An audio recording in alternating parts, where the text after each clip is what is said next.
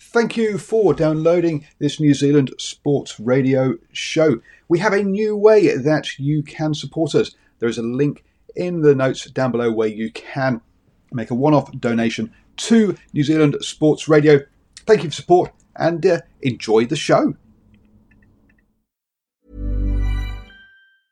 Hiring for your small business? If you're not looking for professionals on LinkedIn, you're looking in the wrong place. That's like looking for your car keys in a fish tank.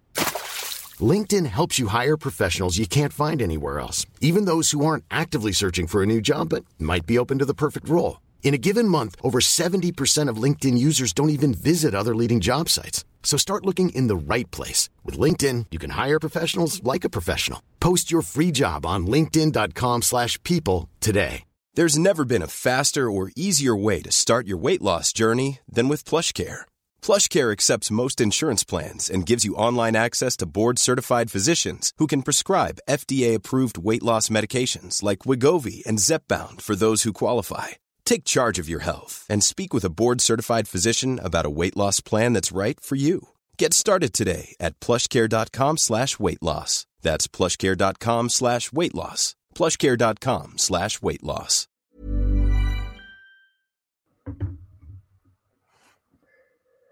Good evening, ladies and gentlemen, and thank you for joining me tonight on episode 17, season 1 of The Standoff with Brad and Sanj here on New Zealand Sport Radio. We're here live every Wednesday on Facebook throughout the season. Unfortunately, Sanj is still unable to join us, so I'm riding solo again. Only 1 week left before what should be an exciting final series, so it'll be good to talk about it tonight. Now, while we're here live on Facebook on Wednesday evenings at 8 p.m, you can also catch our show via podcast on iHeartRadio at your convenience. Just remember to search for New Zealand Sport Radio. As always, we're going to cover everything you need to know in the week that was rugby league, including the top stories of the week, a wrap-up around 19, a preview around 20, and news on rugby league from around the world, including the women's game. So let's get into the top stories of the week. Number 1 for me is the Warriors announcing the signing of Addin Fonua-Blake on a 3-year deal. I think, in my opinion, it's a great signing. This year he was named by current players as the best front rower in the game. And I think the biggest issue people have said is he's got a bit of an attitude problem at times. So as long as he comes here with the right attitude, I think he's going to add a lot to the side and definitely turns the side into a playoff contending side for next year.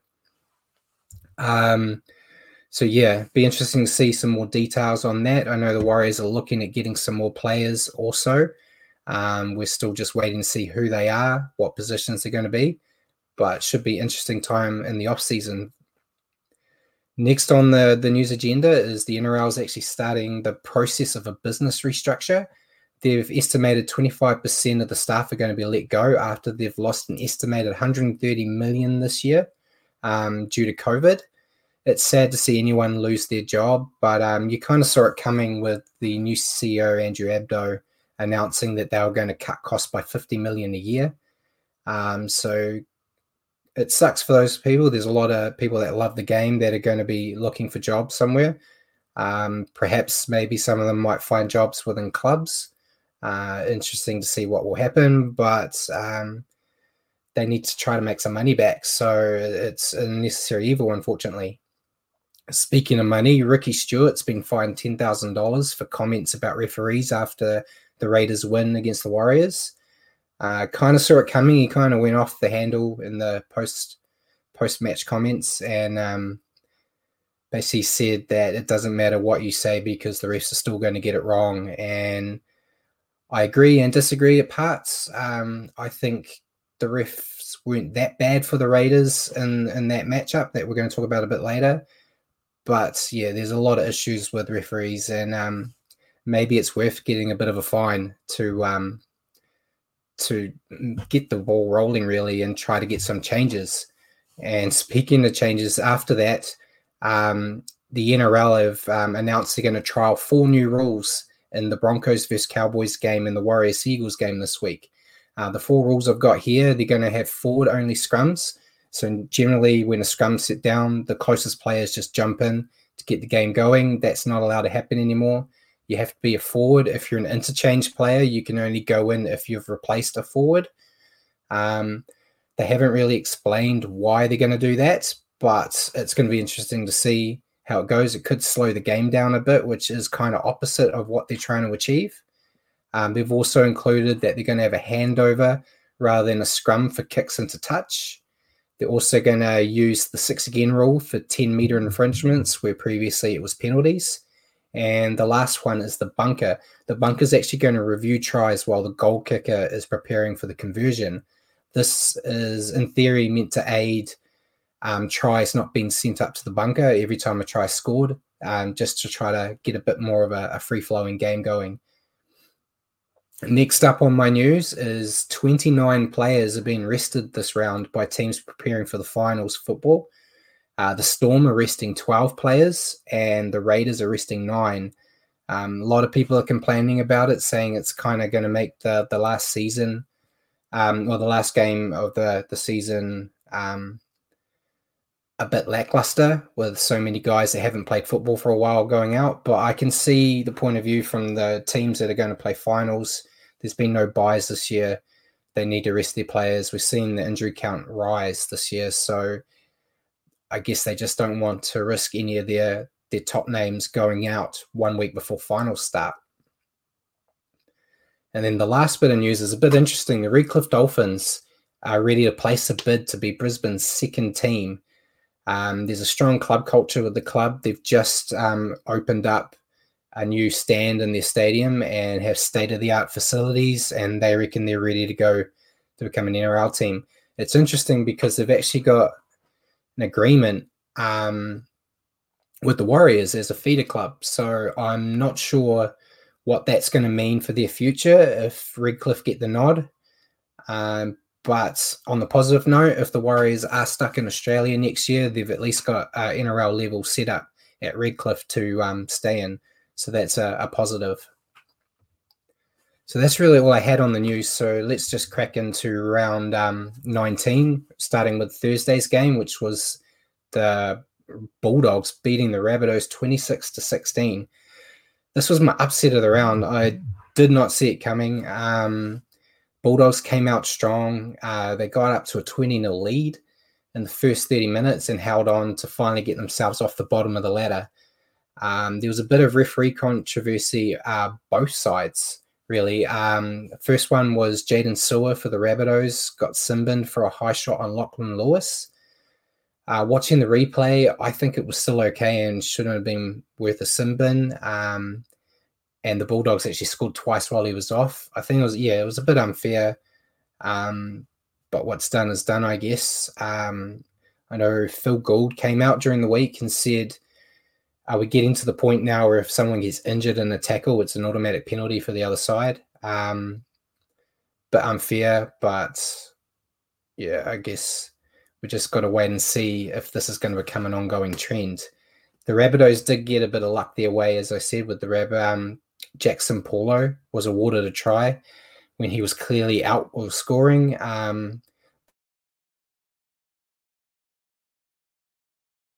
The bunkers actually stepped in on calls the refs got wrong and said, you've got this wrong, go back. But for this time they didn't. Don't know why. Didn't end it didn't affect the Bulldogs getting the win, so they won't be too upset about it. But if that was the match-winning try and stopped the Bulldogs from winning, it'd be a completely different story. So, yeah, referees are always something we like to talk about because there's always something going wrong. This win has been brewing with the Bulldogs for quite some time. They've been close yet so far, so often the past 2 months, where they're almost there to get that win and then they just get snubbed out at the end. So it's good to see them finally get one.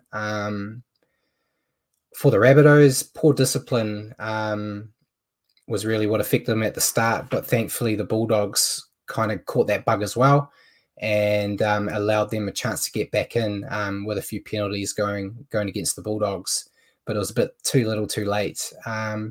Damaging loss for the Rabbitohs heading into finals, and they're going to need to bounce back this week just to get some confidence up before they hit finals football. Friday's first game saw the Panthers defeat the Cowboys 32-12. Another strong outing for the Panthers, kind of rinse and repeat every week for us at the moment. That was their 14th win in a row. That also secured the minor premiership for them, which is probably a good omen for Panthers fans because the last 2 times they won the minor premiership, they went all the way and took out the grand final. Viliami Kikau, he was a constant threat on the edge, and with him running rampant, the Cowboys just never had a chance. The Cowboys did welcome back Jason Taumalolo, but they struggled to hold on to the ball. That was their biggest issue. They ended the match with 65% completion rate, and when you're letting go that much ball, you're not going to win a game. So there's a lot of work for Todd Payton when he heads to the Cowboys at the end of the season, just to get them back to being competitive, which I think is what all Cowboys fans will want.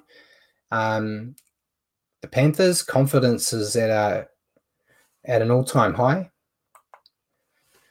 right now, and they're still my pick to go all the way. They just need to ensure that they don't get too overconfident and just let someone slip. The last game on Friday was the Eels defeating the Broncos 26-12. Broncos are now sitting at the bottom of the ladder and look a shoo-in for the wooden spoon. And they really did themselves no favors in this match. The Eels were far from their best, but they did more than enough to get the job done, which is all you can really ask for. I think their biggest issue in this match was they were trying too hard. They seem to be trying to push it. I know there's been a lot of criticism on them since round 12 about their lack of ability to score points.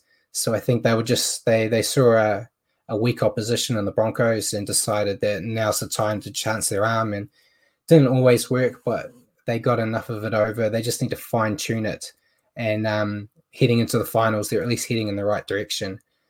Broncos confidence at an all-time low, and in order to not get the wooden spoon, they need to beat the Cowboys this week and rely on the Bulldogs to lose to the Panthers.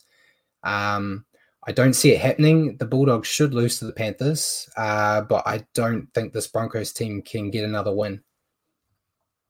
The first game on Saturday saw the Titans defeat the Seagulls 42-24. The biggest story coming out of this match was Tom Trbojevic. He made his return and then injured his shoulder and is out another 4 weeks. I mentioned a few weeks ago that Manly should not bring him back. Let him have a full off season and get 100% for next year when the season actually matters. That didn't happen. I know he wants to play Origin, which is probably why he got his way back in. Fittler has actually come out and said he's still a first pick for him in Origin, which I think it's great for his confidence, I guess, but it's not doing his health any good. He needs a full off season to get 100% because clearly Manly have shown that without him, they can't compete. Massive win for the Titans, who have been one of my biggest surprises of the season. They're sitting at 9th right now. If the Warriors had won a few games and reduced Sharks' lead, there might have even been a chance the Titans could have squeaked in with the way they're playing. I think the biggest difference between the sides here was the pack.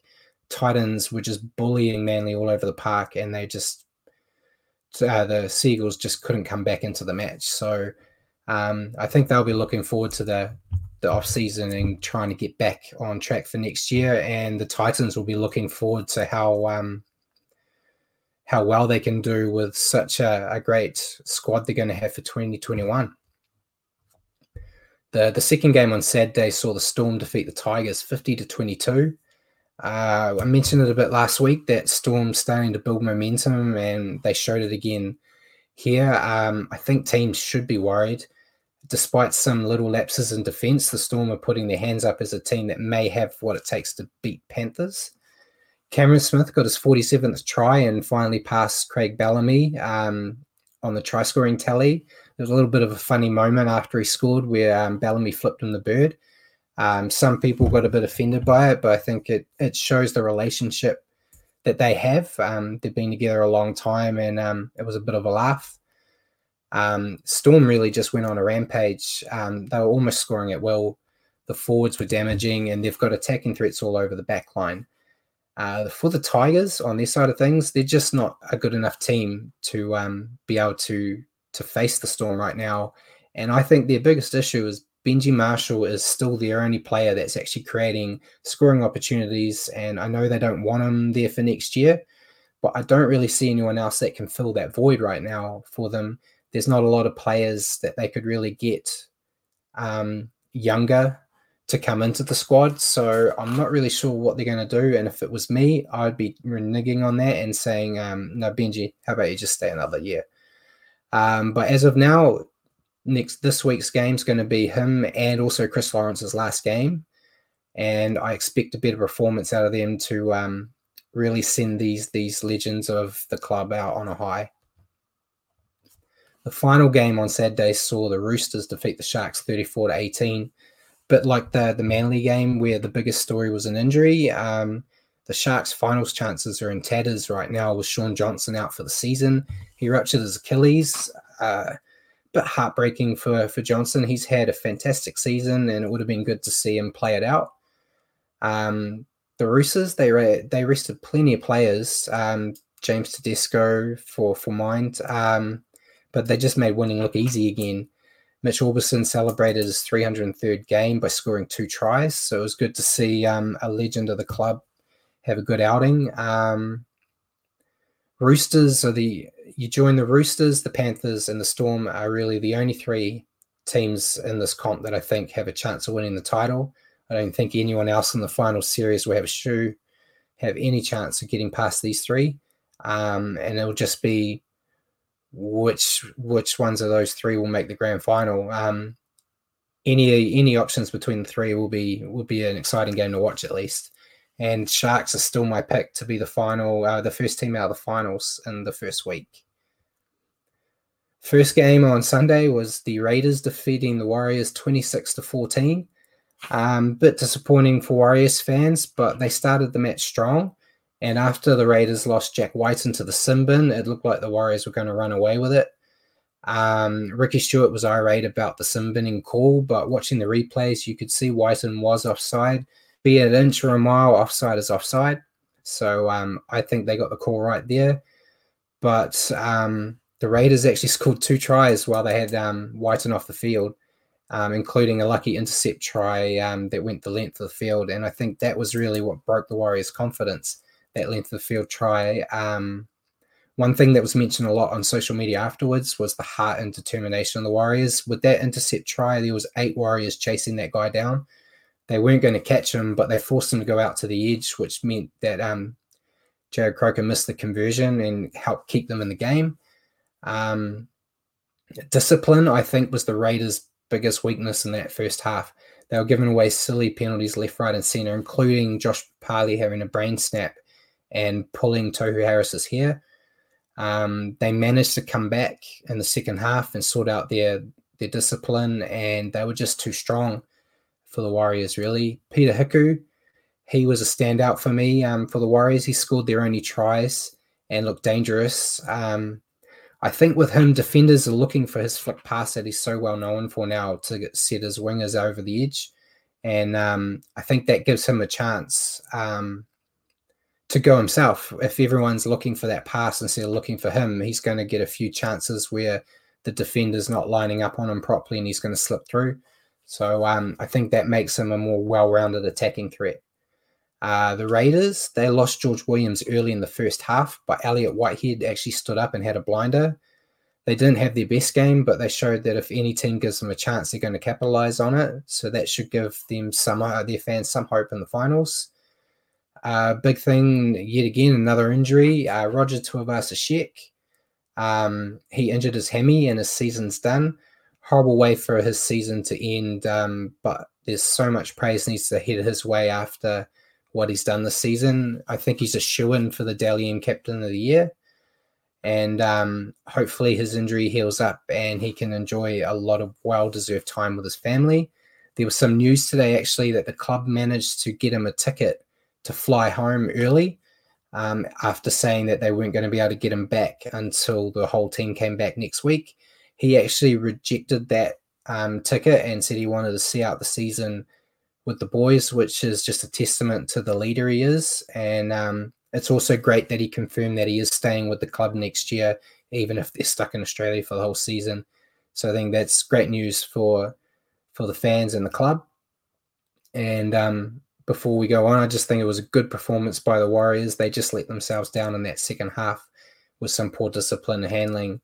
The Warriors, along with the Titans, have been my surprise team of 2020. First two rounds, they looked really bad. And then after the COVID break and the sacking of Kearney, it looked like it was a perfect opportunity for them to fall apart. And they really bounced back and put in some good performances. And I think they're going to have a good chance of finals football next year. The key is they're going to have to keep this newfound grit that they found this year and flow it on to next year. The final game of the round saw the Knights blow the Dragons off the park 42-18. The Knights have been a bit iffy the last couple of months, very up and down, and they piled on the points against the Dragons team that looks like they clocked off for the season. Knights, if they get a good win this week, they look set to host a finals game for the first time since 2006. I think a key difference between the sides was the hooker. I know the Knights have lost a lot of hookers to injury this year, but Chris Randall was in the spot this week, and he had a stellar game. His quick passing out of the ruck ensured the Knights could keep their foot down, and the Dragons just struggled to keep up. Knights are still going to be huge outsiders for the finals, but if they have a few more performances like this, they could surprise a few teams. And the Dragons, well, they were woeful. There was really only two players that stood out for me, and that was rookie Cody Ramsey and Zach Lomax. They're yet another team this year that's got a lot of work to do in the off-season. They're almost another team that needs a complete rebuild, to be fair. So that's the wrap-up of round 19. Before we go into the questions, I'll just go over the picks. Sanjay wasn't able to give me his picks this week, so I picked for him, and he actually bet me. He got 7 out of 8 to my 6 out of 8.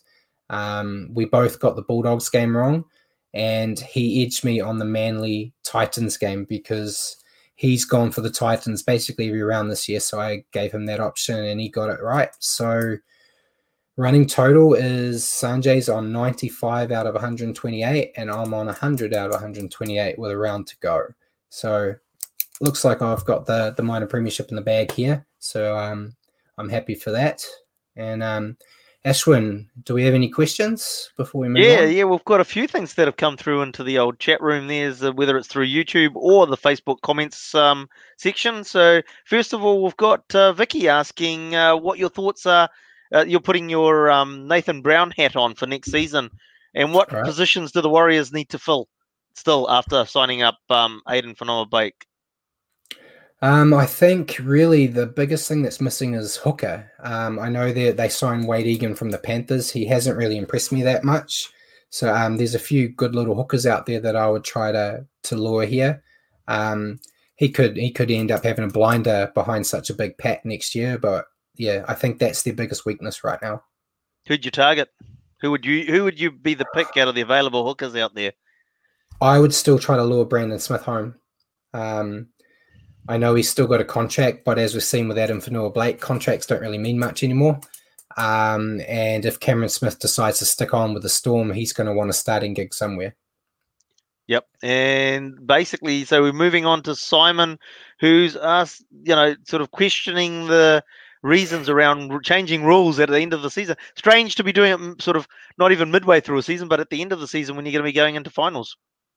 Yeah, I don't know what other sports do it. NRL seems to love just changing the rules at any time when they feel it's necessary. And I think that's half the problem why we get so many bad calls with the refs. You just change the rules, the players get it wrong, the refs get it wrong, and it makes it all look messy. I think it's a bit disrespectful to throw it on the two games as well, saying these games mean nothing. Let's just try something. Yeah. But we want the refs to get better, so maybe these rules will help. But yeah, it's kind of a change in the off-season type of approach. Do you think, is it sort of not chicken and egg, but around the wrong way in terms of the fact is that I will change the rules because the refs are making mistakes? I mean, the rules are. Did you feel that the rules are actually good and don't need changing, and they really just need to upskill the officials, or do the rules actually need to change? I think the rules are fine. I just think it's the refs that are the problem right now. So yeah, I think changing the rules is still not going to improve the refs' performance. The only part of it, yeah, exactly. And I think if the only one I like there is getting the bunker more involved without stopping the game. I think if that helps flow and stops the refs going up to them every time and slowing the game down, it's infuriating, especially as a Warriors fan. It seems every try they score goes up. And if the bunker's already checking it as soon as it's scored and goes, yep, that's a try. No, it's not. I think that will help. So they're looking at checking the try. The bunker's going to be looking at the try while the kick's being taken. How long do they take to? You got a kicker that takes 5 seconds. You got a kicker that takes a minute. The kicker that takes 5 minutes. Oh, we're back to halfway. The game's restarting. What do you think the process will be? To be honest, I have no idea. I can see quite a few times where a guy's going to be lining up and the ref's going to blow a whistle and say, "No, it didn't score. Get jogging." It's going to be interesting. So I guess they're just going to have to be fast. Because I think it's only 90 seconds you're allowed to take a kick, so you've got to be doing it quick. And do you think, like in the other oval ball code, where if they suspect that they might be going upstairs to have a review, that the kicker just does a drop kick, especially if it's in front of the sticks, and like, oh no, the kick's gone over back to halfway. Yeah, well, I don't know. They have it. I assume that if they say no, it's a try, they're going to take the kick back, even if it's successful, unfortunately. But I'd try a sneaky quick one just to say no, it's already done. Right. Moving on to Stephen, who's actually our league news reporter in the mornings, asking, what do you think about obviously Whanua Blake and his temperament? Is that an issue with the signing with the Warriors there? I think it could be. He doesn't have the best track record. We mentioned one on one of our earlier shows where he got fined for saying some bad things to a ref. But we've shown with Jazz Tavanga that a little bit of niggle seems to go well with the team. It's just like the temperament, just making sure he's on the right side of the fine line. But yeah, we're not going to know until he's in a jersey running around. Yeah, absolutely. It is a fine line. Is it? You want fire in the belly, you just don't want it to boil over. Yeah, exactly. Then we've got Simon. He's sort of talking about the East Tigers in Brisbane are looking to join the NRL. You've mentioned, obviously, I forgot the name of the team, but there's obviously a team in and around Queensland that's obviously looking to join. Have you heard about the East Tigers in Brisbane? I've heard a little bit. I think Redcliffe's still the stronger side and the stronger option, but they're all going to be putting their hand up because Peter V'landys wants a second team in Brisbane. And I guess it's going to go down to which one's going to make more money for them, I guess. Yep. It was it was a few years ago now, going back, was it the South Queensland Crushers? Yeah. Yeah, right. So he wants a replacement for them. What we got, just moving down here, Jordan feels that the Brisbanes deserve the wooden spoon after their off-field dramas. Yeah, definitely. We've been saying it for quite a while that the Bulldogs were at the bottom, but they weren't the worst team, and that the Broncos deserved it. For the Warriors, it's a little bit of a plus because it's another team that's never won the wooden spoon that's finally going to get it. So it reduces that down, and it's a little feather in the cap. But the Broncos have been the worst team in the NRL, so they deserve it. We'll find. I suppose, have they actually received it, or they've got a chance to not receive it? They got a chance, but it's not looking likely. Okay. Moving on to Jordan again. Did Ricky Stewart get fined for throwing his water bottle into the crowd? No, I think he's very lucky that there's restrictions on the crowd. Otherwise, he might have hit someone. I think there was no one there. Hit a cardboard cutout. Exactly. Might have hit Osama bin Laden in the head or something. I think he might have got in trouble for it if there was a crowd there, but there was no one around him, so I think he got away with that one. No, right. And actually, one line miss goes back to Simon's. One of Simon doesn't think that the Panthers are actually going to go too well in the playoffs. Obviously, we've got one more round to go, and I'm sure you'll sort of have a look at how teams sit going into the finals, possibly next week. But what are you thinking in terms of the Panthers? Obviously, they've been a form team, but how are they looking for the finals? I still think they're a quality side, but yeah, they don't have that playoff experience, and we've seen it with some really good teams in the years past where they've been unstoppable, and then once you get to it, finals footy is so different that you don't really get a lot of second chances. So that was kind of what I pointed at with the not getting overconfident. I think they need to be confident, but if they get too blasé about it, they could slip up, and one slip up and you're gone. And in the same vein, we've got the Jordan Knights be a dark horse in the final. Their potential, they've been so up and down. But yeah, if they perform like they did against the Dragons, they've got a great chance. And yeah, with the NRL trying to get bigger crowds, I think they're definitely going to have a lot of fan support, especially if they get to play in Newcastle for a bit. Yeah. It'll be a long time since the Knights have sort of lifted the trophy. Be back in the Johns days, would it? Or have they lifted it in between? Not in between. It hasn't been since Johns was there. Yep. Yeah. Right. And finally, Simon's just also raised another team out of the Queensland crop, the Brisbane. I'll get it out. The Brisbane Bombers. Yeah, so that was originally what everyone thought was going to happen, that the Brisbane Bombers were going to take it, and I think it's still the strongest case as well. It's just going to come down to dollars and cents, really, I think, and whoever has the best pitch. Yeah, right. So they'll look at not just the team, but the whole package in terms of the venues that they could play out of and what they bring to the table in terms of, I suppose, their supporter groups as well. Yeah, definitely. And I'm sure whichever team in Brisbane gets picked, I think they're going to have a few fans that will jump ship from the Broncos. Especially if they get a wooden spoon. Yeah, exactly. Yeah. Well, that's what we have in the chat rooms at the moment. So I suppose we'll have a quick review out of that after you've had a look at this week's games coming up and see if there's anything else popped up. And to the guys in there, keep throwing those questions and comments in there, and we'll have a quick view and see if there's anything we can have chat about after the preview for this week. Cool. Yeah, I'll leave you to it. Cool. Thank you.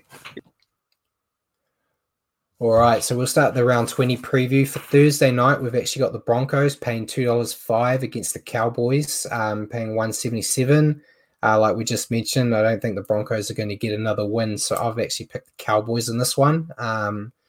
Hopefully, I guess for both sides, it's an actual exciting encounter, and it's Darius Boyd's last game. So, I think he actually missed the game. Sorry. So, yeah. I'm going Cowboys. I think they've got just a little bit more in the tank than the Broncos do right now. And Friday's first game is the Titans playing the Knights at CBS Super Stadium. Titans are paying $2.35 to the Knights $1.60. The Knights, I've picked them. I know the Titans, every time I go against them, they get an upset for me. So yeah, I'm going with the Knights. The Knights want to have a home final, so they're going to want to win here. And I think there's just a bit more on the line for them, and they'll respond in kind. Last game on Friday is the Rabbitohs paying the Roosters. The Roosters, well, they're resting everybody as well. Rabbitohs are going to rest a few players too. I think the Roosters are still going to be too strong. They already showed this week that without some key players, they can wipe teams off the park. So, and yeah, the Rabbitohs, they'll want to bounce back from their loss to the Bulldogs, but bouncing back against the Roosters is a real hard thing to do. First game on Saturday sees the Bulldogs playing the Panthers. Panthers should get this win. I know they're going to rest some players, but they should still beat a Bulldogs team that showed they've got some fire in the belly against the Rabbitohs, but yeah, they shouldn't beat the Panthers. Be upset of the year, really, if the Panthers winning streak is stopped by the 15th place team in the comp. The second game on Saturday sees the Sharks playing the Raiders. Raiders are resting some players too, but the Sharks, without Chad Townsend, without Sean Johnson, I don't see them being able to do it. Raiders showed that, they can come back from a deficit against the Warriors. I think to be honest, I think if the Warriors were playing the Sharks this week, the Warriors would get the win over them as well. So yeah, Raiders are my pick. Last game on Saturday shows the Tigers are playing the Eels.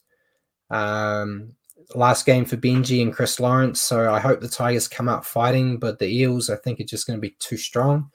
Hopefully they've toned down a bit of their trying to throw the ball around like they did last week, and if they can tighten that up, they're going to be a hard team for the Tigers to compete against. So yeah, Eels for me. First game on Sunday sees the Warriors play Manly. I'm going with the Warriors here. They're the underdogs, paying $2.25, but I think the Sea Eagles, they're not looking good without Tom Trbojevic as well. It's going to be hard. Warriors, obviously, they don't have Roger Tuivasa-Sheck this week, but Peter Hiku's going back to fullback, and he's done pretty well for himself when he's been thrown out the back there. So, yeah, Warriors for me here, and ending their season on a high, fingers crossed. Last game of the round sees the Dragons play the Storm. Storm are basically playing all their reserve graders that haven't played a lot. But like I said in that Dragons game against the Knights, the Dragons already look clocked off, so I don't see them being able to compete here. Australian TAB's actually got them as the favourites here, paying $1.80. But yeah, Storm for me. I think regardless that they don't have their players, they're going to be too strong. So yeah, going over my picks again. I've got the Cowboys, the Knights, the Roosters, the Panthers, the Raiders, the Eels, the Warriors, and the Storm. Hopefully I get better than 6 out of 8 this week, and I'll get hold of Sanjay and see who he's picking, and see if he's got any different ideas. And before we get back into questions, if there are any, I'll just go over the overseas news. So the Super League, a government minister has actually ruled out fans returning to matches this month, which is a huge blow for clubs after a recent COVID spike in the UK. Yeah, a bit disappointing there, but with COVID how it is, kind of expected it as soon as I heard about the spike. Also with that, round 14 games have been moved around, with all games being played over 3 nights at 4 different grounds. AJ Bell Stadium is going to have 2 games where they're having Salford versus Warrington and the Wigan Warriors versus St. Helens. And then John Smith Stadium will be hosting Huddersfield versus Hull KR, and Emerald Headingley Stadium is going to host Leeds versus Catalan. So a bit of a shift. It's probably been hard for the Super League fans with the chopping and changing of the season, but COVID's just it's impacted the world as we all know, and hopefully once it's out into a bit more safer area, we can get some crowds back in the UK. On the women's side of things, Telstra's actually secured the naming rights for the NRL Women's Premiership for the next 3 years, which is good for Telstra. It's a exciting competition, I think, and I hope in the future they actually extend it out and have a few more teams and make a bit of a longer competition. Warriors side of things, they've actually managed to lure the Jillaroos 5'8", Kira Dibb, to join them for the 2020 campaign. Obviously we mentioned in a previous episode that Jillaroos coach Brad Donald's taken the gig this year due to the fact that the Warriors coach couldn't come over from New Zealand to Australia for the time, and she was really good for the Roosters last year, and I think she's a great addition. They also managed to beat out the Broncos to sign Australian 7-star Elia Green. She's labelled as one of the best players in the rugby 7 circuit and is going to be a welcome addition to the side. So Warriors women's team might have a good chance of taking the title for the first time, which would be great to see. And so, yeah, that's really it for the show. So let's go back into some questions, Ashwin, if we've got any. Yeah, we have got a few more that have popped in, but yeah, that's having followed the 7 circuit. Yeah, picking up of Elia Green is that's a massive one actually. Obviously, with the 7 circuit in hiatus mode, she's looking for opportunities to play, and that's a great pickup. Yeah, definitely. I think they said a key with her was the quarantine restrictions if she joined the Broncos compared to the Warriors in Sydney. Right. So that was what kind of got her over the line, which is a good thing. But I haven't seen a lot of her in the sevens, but from what I have seen, she looks like a talent. Well, she's basically she's got everything, especially for league. I think she's well suited because she's actually got a lot of power. It's a very powerful player, but she's got pace as well. So she'll break tackles and then basically be able to accelerate out of tackles that she's broken. So no, I think that'll be a great ad for the team. So yeah, but coming along to a couple of comments or questions out of there is Simon's picks, which from what I can tell look pretty similar to yours. What you're going for? I don't see anything that's unless you pick up something that is different to yours. He's going by my fact that I always get the Titans wrong. So he's picked the Titans there, and I'll probably get that one wrong like I always do. So we'll get Simon has to come back next week and just let her sort of confirm how well he went compared to Brad's picks. Well, Simon again with the Toronto Wolfpack, and find out if they're allowed to sign to play next year. What are you hearing about the Wolfpack? What's happening there? Yeah, I haven't heard too much. Simon's kind of my go-to with the Wolfpack news. So they've got to make a decision, as I said, by the end of the week, especially with players like Sonny Bill and that are still contracted with them. So they really need to say, yep, we're back, so they can make sure he comes back to them and doesn't stay with the Roosters. Yep. Sonny Bill getting lucky, being able to draw on two salary packets at the moment. Yeah, double dipping. And I hope I get Mikarere is sort of just asking your thoughts on Paul Turner and why he hasn't been given a go since his debut against the Doggies. And apologies if I've pronounced your name horribly wrong. So Todd Payton actually had an interview with Darcy Watergrave, and he was asked that question. He said that after his debut against the Dogs, he was quite gassed because he hadn't played all year because there's no reserve grade.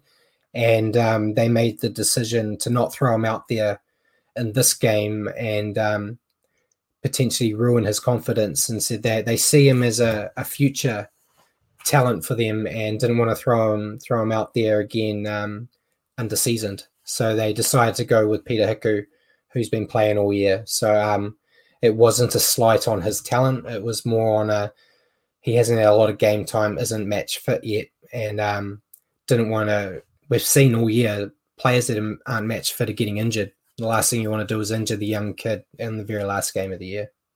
Right. Simon, again, is actually just obviously with the Super League being dependent on the league crowds. And that's an interesting one thing. A lot of sporting organizations with no crowds. So basically, it's going to impact some clubs going forward, isn't it? And we're probably going to, I wouldn't be surprised if we lose some. Yeah. Yeah, I think it's a big chance there. They rely heavily on crowds, especially for your revenue. We've seen it in the NRL as well. They've got little crowds, but all teams are kind of taking a bit of a loss at the moment. And Super Leagues, they're competing with so many big sports over there. They need those crowds to make that money. Yep. So but unfortunately, it's the world we live in right now. So Nigel Phillips, actually, just something harking back to our Panthers discussion. Bulldogs playing the Panthers. Do you think a loss by the Panthers would affect their playoffs? I don't think so. I still don't see it happening, but they're resting some players, and if there is an upset win, it'll be the story of the year, the Bulldogs beating the Panthers, and it will take a hit to their confidence, but it could actually make them scary. It could be a bit of a wake-up call that they're not as great as they always think they are, and they might come back stronger. So, but I just don't see the Bulldogs doing it, unfortunately. But it'd be a hell of a story. Well, this is like you can't even call them the Chocolate Soldiers anymore because they don't wear brown. No.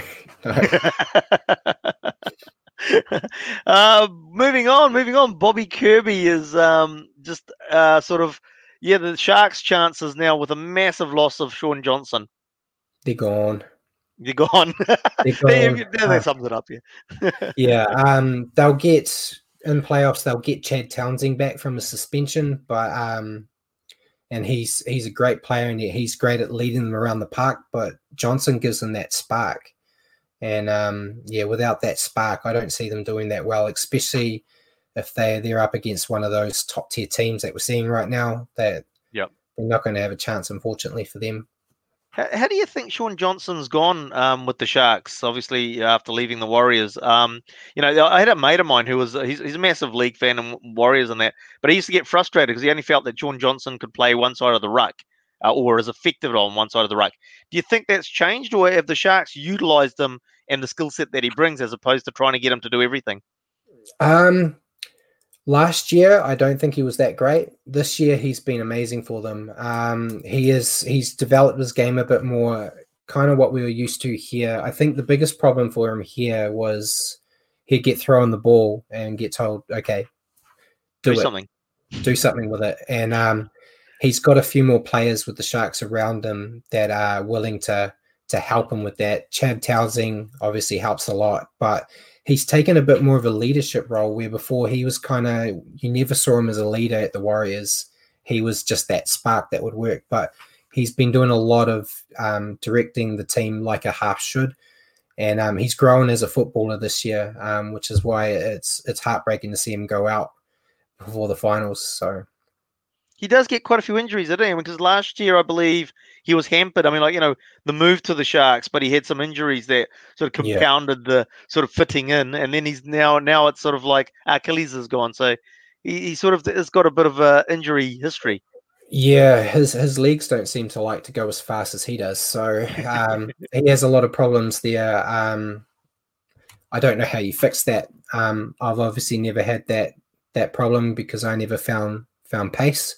So I don't know what it's like to be fast and get hurt. Yeah, I don't know what it's like to be fast either.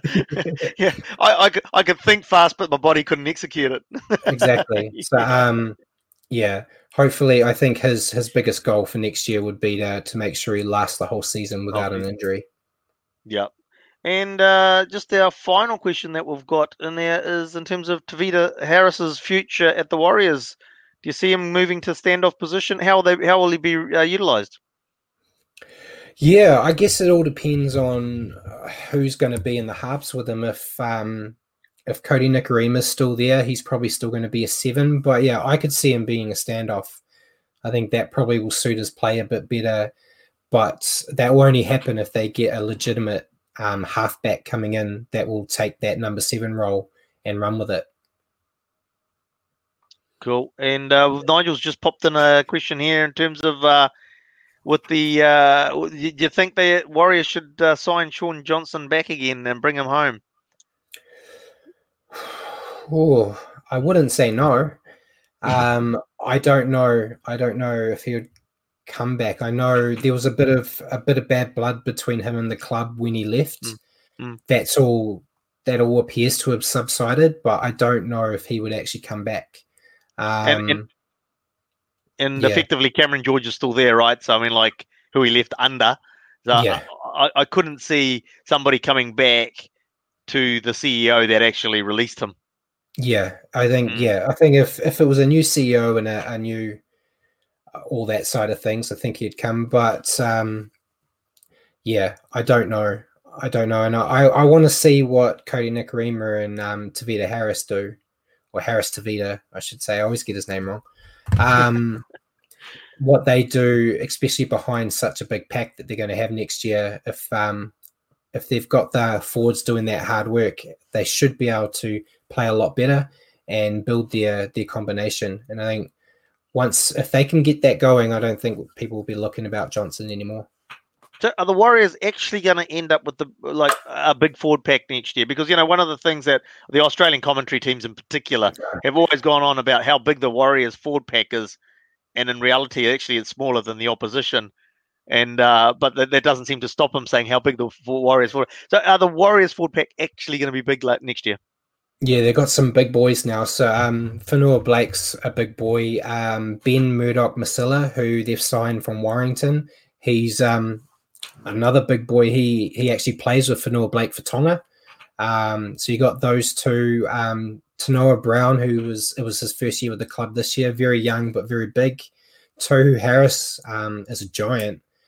So they got a lot of big players, and then they're going to have little Jazz Tavanga, who's going to be the little midget in the group. But he plays well above his weight as well. So their forward pack is looking a lot better. Yeah, right. And the Fox commentary team will be hoping that there's lots of names that they can pronounce properly. Yeah, we're going to be the hyphenated team. I think we're going to have 6 or 7 with hyphenated names now. All right. Well, that's what we've got in the old chat rooms at the moment. Unless somebody wants to put it through a final question or comment through, and that we can fire off at Brad. But looks like we're all done and dusted there. Looks like they're all done and dusted.